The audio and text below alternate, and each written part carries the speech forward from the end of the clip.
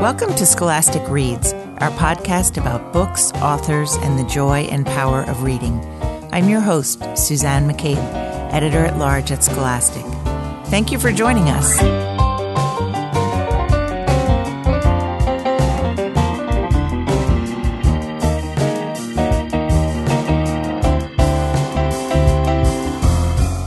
This week, we're talking about fairy tales. When I was a kid, The Princess and the Pea by Hans Christian Andersen was my absolute favorite story. I read it over and over again, marveling that the princess was so sensitive that she could feel a single pea beneath 20 mattresses and 20 feather beds. One of the cool things about fairy tales is that they have endured generation after generation and telling after retelling. Consider Beauty and the Beast. It was first published under that name in the 1700s. It has recognizable roots in far more ancient stories, like the Greek myth of Cupid and Psyche. In fact, researchers at Durham University believe that the tale is actually based on a story that's about 4,000 years old. Two fairy tale experts will join us to talk about the enduring appeal of Happily Ever After. Author Sarah Milanowski, who's in the studio, and Garth Nix, who'll join us by phone from Australia. Sarah is the author of Whatever After, a New York Times best-selling book series for 8 to 12-year-olds. The books follow Abby and her little brother Jonah as they fall into different fairy tales and accidentally mess things up. The siblings have to find a way to set things right. Hi, Sarah. Welcome to the podcast. Hi. Thanks for having me on. Could you tell us first what inspired the Whatever After series? Well, I've always loved fractured fairy tales. Even as a kid, I loved to take fairy tales and just twist them up a little bit. For example, instead of The Princess and the Pea, when I told the story, it was The Princess and the M&M, because I really hated vegetables and I loved chocolate. So I've always been a fan of changing them a little bit. And then, once I had children, I really wanted to inject some girl power into the stories. So I decided that I would fracture the fairy tales with a little bit of girl power. The Whatever After books have been called, quote, fairy tales with a feminist twist. Could you tell us what that means? Yes, absolutely. Well, I loved fairy tales, but the truth is I was never 100% happy with the endings of the fairy tales, especially when I had daughters of my own and I'd start to tell them these stories and I would have to tell them, yes, that Cinderella could only leave her house when she was saved by the prince. And I kind of wanted Cinderella to leave her house by getting a job and maybe getting her own apartment. Or I didn't understand why Snow White, was dead until she got kissed and that was what saved her. I wanted Snow White to be able to also save herself. So when I knew I wanted to change the endings and fracture the stories of the fairy tales, I thought that, this is my opportunity to give them a more feminist ending. Here's another master of fractured fairy tales. Garth Nix joins us by phone from Australia. Fantasy readers probably know Garth from his best-selling Old Kingdom series. Today, we're going to talk about his newest book for young adults, Frog Kisser. Hi, Garth. Welcome to the podcast. Hello. It's great to be here. First off, I wanted you to tell our listeners a little bit about Frog Kisser and what the inspiration behind it was. Frog Kisser, as you can perhaps guess from the title, is a fairy tale story, but it's my own particular take on a whole bunch of different fairy tales. Of course, one of them being The Princess and the Frog. It's the story of a princess, Anya, who needs to kiss a frog to turn that frog back into a prince, but it's actually not her frog. It's her sister's frog. It's her sister's prince, I should say. And because it is her sister's prince, it's not straightforward. True love is not the case. She has to go on a quest to find the ingredients for a transmogrification reversal lip balm, which she needs to turn that frog back into a prince. And along the way, she discovers a whole lot of other people, and sometimes not people, who also need turning back into what they should be. So It's a quest story. It's a fairy tale story. It's, I hope, a lot of fun. Perhaps the back of the book sums it up pretty well. It says, talking dogs, mischievous wizards, an evil stepfather, an amphibian overload, such is the life of a frog kisser. In Frog Kisser, though, the princess rescues herself rather than waiting to be rescued. Absolutely. So how do you manage to defy stereotypes without losing the mythic quality of fairy tales? That's a good question. I think the mythic power in fairy tales is incredibly strong. I mean, that's one of the reasons that they've lasted for so long and why they're told and retold and passed on and reinterpreted. So they actually do have enormous mythic power. And I think perhaps it's because they are so strong that you can play with them and you can reverse them and mix them up and so on. And people still recognise the core of the story. So I think it is because they are so powerful that lets you play with them in interesting ways. And I guess in Frog Kisser, what I'm trying to do is take some very old, very potent stories and give them a modern twist, something that reflects our modern society or how I would like our modern society to be, perhaps. And of course, women and girls do rescue themselves all the time. And I think that needs to be reflected in the story. I love that you're both breathing new life into these tales as old as time by injecting them with some girl power. Sarah, why do you think fairy tales have such an enduring power for kids? I think kids really like seeing good people be rewarded and evil people be punished. And a lot of fairy tales are very black and white. So I think that's definitely part of it. And I think that people can take, any time you can take something from the fairy tales and you could really relate to different things. I mean, everyone can relate to wanting to eat the candy house and everyone can relate to having an evil person in their lives. And I think that's definitely a part of it. Garth, you've talked about this a little bit already, but why else do you think these stories remain so beloved? One reason is because they are such strong stories. Good stories last in the same way that some jokes just go on and on and on and on. And sometimes they get a little bit transformed, but people will just keep telling them because they work. And people keep telling fairy tales and fables because they are such strong stories.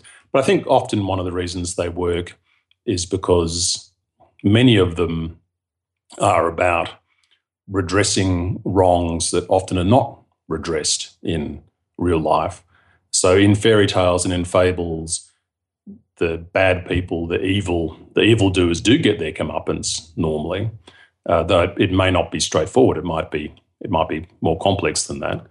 But I think it appeals to everyone, the idea that people who do evil things will get punished and that the good and deserving will get the rewards. So Cinderella will become a princess.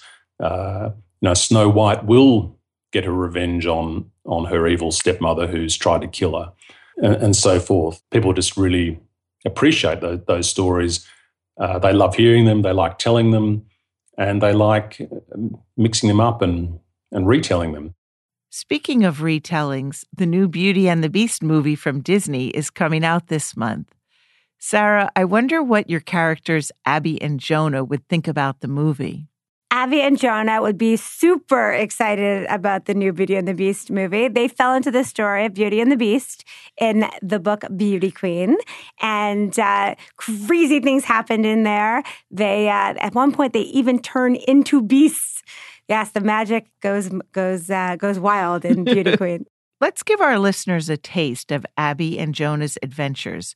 Could you read from your latest Whatever After book? Yes, definitely. So the section I'm going to read from now is from Whatever After Sugar and Spice, which is book 10. Abby and Jonah have fallen into the story of Hansel and Gretel, and they've met Hansel and Gretel. And they've decided that instead of letting Hansel and Gretel go through the whole horror of being trapped inside the witch's house, that instead they will take the witch's jewels, and which will give Hansel and Gretel some money, and then therefore they will be able to have a happy ending without having to actually get trapped in the witch's house. Right now, they've just noticed that there is a portal. They see their portal, which would take them home. Okay. The portal is still swirling. Mary Rose, I say to the portal, can you pause the swirling for like 5 minutes, please? Who's Mary Rose? Gretel asks. Oh, she's sort of like our travel agent, I say. Listen, guys, we need to get the jewels on the witch's coffee table. That way you'll be able to afford to buy food. Who's coming with me, Gretel? Are you crazy? Gretel asks. I'm not going into the witch's house. I'll go, says Hansel. Gretel puts her hand on his shoulder. And neither is my brother, she says. He stays with me. Ah, she's a good sister, just like me. I look inside the house again. The jewels probably don't even belong to the witch. I'm sure she stole them from someone else, so I shouldn't feel bad about stealing from her. She's evil. She eats children. I'll be like Robin Hood, taking from the rich to give to the poor. Taking from the witch to give to the poor. Jonah's eyes light up. I'll come. Sounds fun. Do you think the door is locked? We could always eat through it, I say as we step closer to the entrance. He turns the handle. It's open, he says, with a trace of disappointment. He totally wanted to eat through the door. I glance at my watch. Okay, guys, I tell Hansel and Gretel, Jonah and I are going to run inside the house. You two keep a lookout here. If you see anyone, yell out. Okay, Gretel says, looking at the swirling tree. I can't blame her. It's pretty cool. Jonah carefully pushes open the door. I step forward, Prince at my heels. I poke my head in and look around. Hello, I call out. No one answers. Hello? Anyone home? Still no answer. The witch is definitely not here. Perfect. Okay, let's go in. But be careful, I tell Jonah. We don't know much about this witch. Except that she likes kid pie, Jonah says. Yeah, except that. I was trying to forget that part. Don't touch anything, I tell Prince. He wags his tail in understanding. We step in further and look around.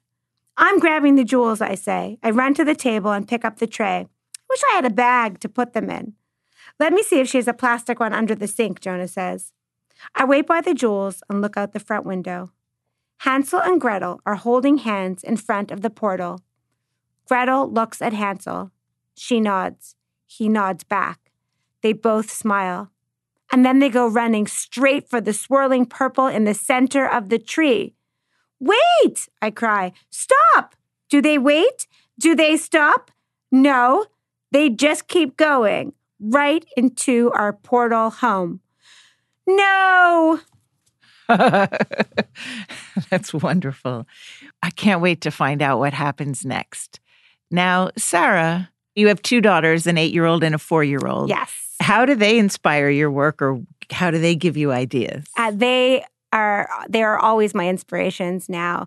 I think Chloe, well, specifically when I started to tell her the fairy tales and I was noticing how the endings were horrible and I couldn't actually say them to her, was when I wanted to start fracturing them for her anyway. But I think with Chloe, now I read her all of the books that I write and I get to see her actual reactions to them. So I read them to her when they're in proof pages before they actually print. And it's really, really valuable for me as a writer. I've never read my novels out loud before, even though that's one of the basic rules that writers are always told, that you should read your books out loud. I'd never done it. And now I'm reading my entire novel out loud. And it's fascinating to see someone react in real time to the story. And I can make changes as she laughs or doesn't laugh. Or, she once told me for one of the books, no, Mom, that's very cliched. You should really change that. So I'm like, okay, I will. I always take her advice. And she has very strong opinions now about what fairy tales that I should fracture and which ones I shouldn't. And she likes to tell me what to do. What a treat. That's amazing.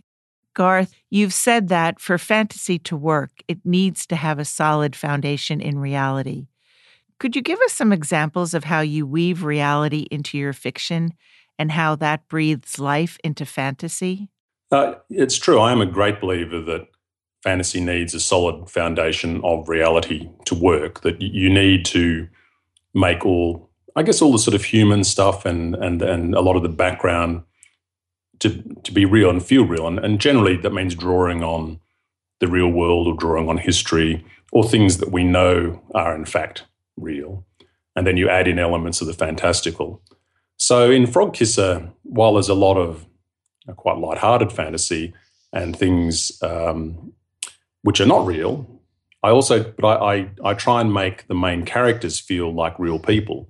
And this includes not just the human characters, but also characters like Ardent, the royal dog, who, yes, he's a talking dog. And so, of course, he has a different character from a dog in our world who can't talk. But I try and give him all the dog-like characteristics that you would expect from a real dog.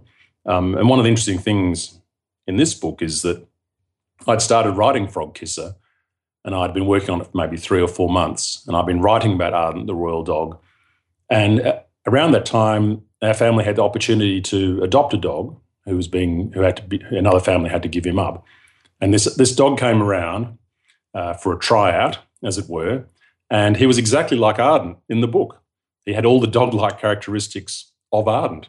So it was almost like I'd conjured him up. I'd written him into reality. And that's our dog Sam, who came for a tryout and never left. So it's always interesting how you try and make things real, and then you find them reflected in the real world. You know, it's always kind of funny.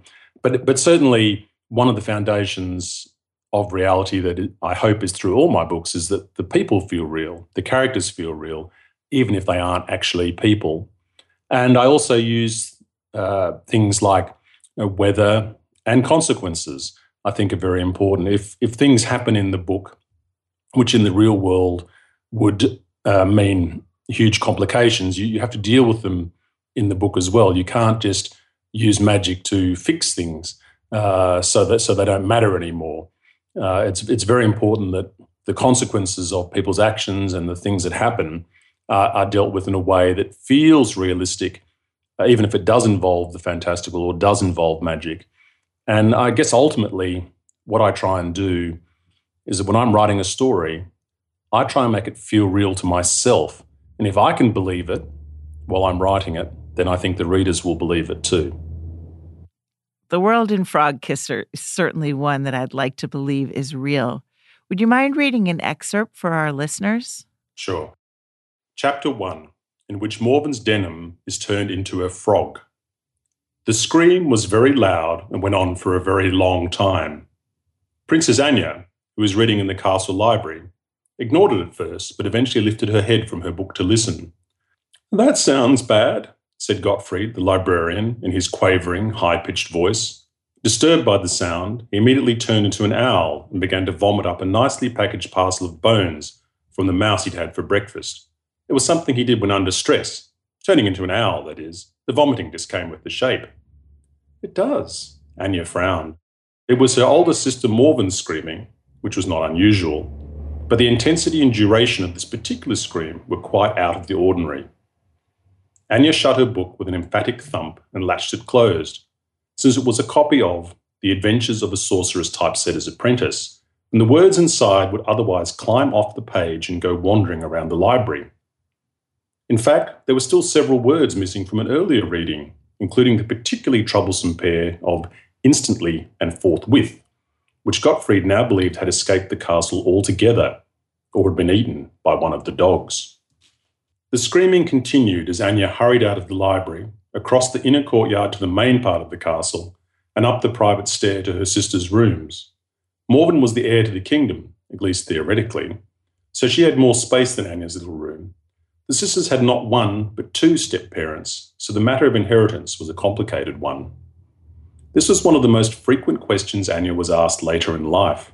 How is it possible to have 2 step-parents and no actual parents? The answer ended up being rather straightforward. Their mother, who had been the ruling queen of the little kingdom of Trelonia, had died when Morven was 6 and Anya was 3. Their father remarried a year later to Countess Iselda. So they had a stepmother who was expected to be quite evil, but mainly turned out to be a very enthusiastic botanist. She was not interested in the children at all, for good or ill, only in plants.